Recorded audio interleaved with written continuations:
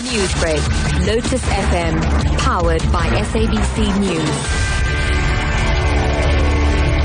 Top story at 6:30. The Gupta family has threatened to take legal action against a religious group which was opposed to a prayer service it hosted yesterday.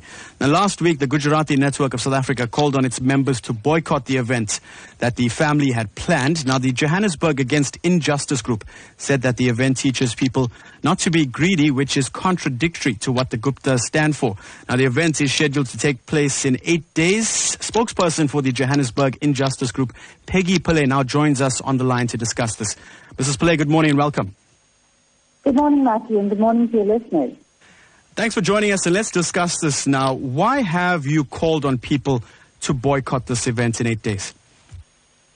I think we started out very nicely by saying that, religious organizations can clearly see that the behavior of the Gupta family is completely contradictory to the teachings of the religious discourse that they've planned for the next 8 days.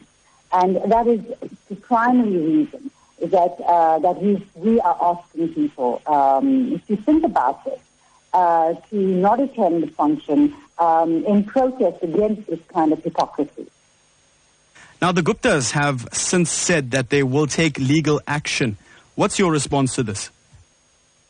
Legal action to what end? We are a group of activists who have a constitutional right to protest, which we did so peacefully. And I don't see any reason or any reason for the Gupta family to want to take us to court over this, or to press any kind of charges against us or to seek any kind of legal action. In fact, after the episode of yesterday, or the day before, I would imagine that the only organizations that have any recourse to the court are going to be organizations like the Gujarati Network and Johannesburg Against Injustice for the kind of violence that was perpetrated against us. Now, you mentioned peaceful protests and also understand that some of your members were attacked during the boycott, but you did continue to protest. Can you tell us about that? Well, yes, as we indicated, we had made a decision to peacefully and silently protest at the event that was happening.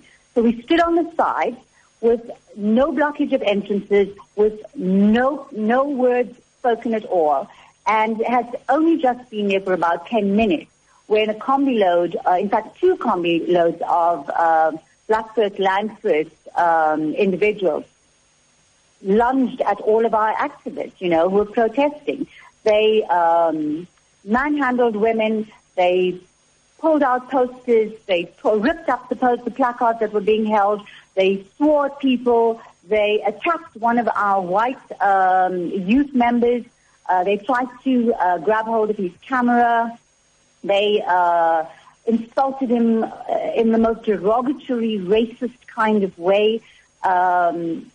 They hurled accusations at all of us who were standing there. I'm not sure where these people get their information from, but I can guarantee you this, that despite all of the violence, we will continue to do what we're doing, and we'll continue to stand up for what we believe in. Black First, Land First needs to really start getting some evidence to back up what they say. Well, that is where we'll have to leave it. Mrs. Pillay, thank you so much for joining us. Thank you. Bye-bye. That was spokesperson for Johannesburg Injustice Group, Peggy Pillay, joining us on the line. You're listening to Newsbreak on Lotus FM.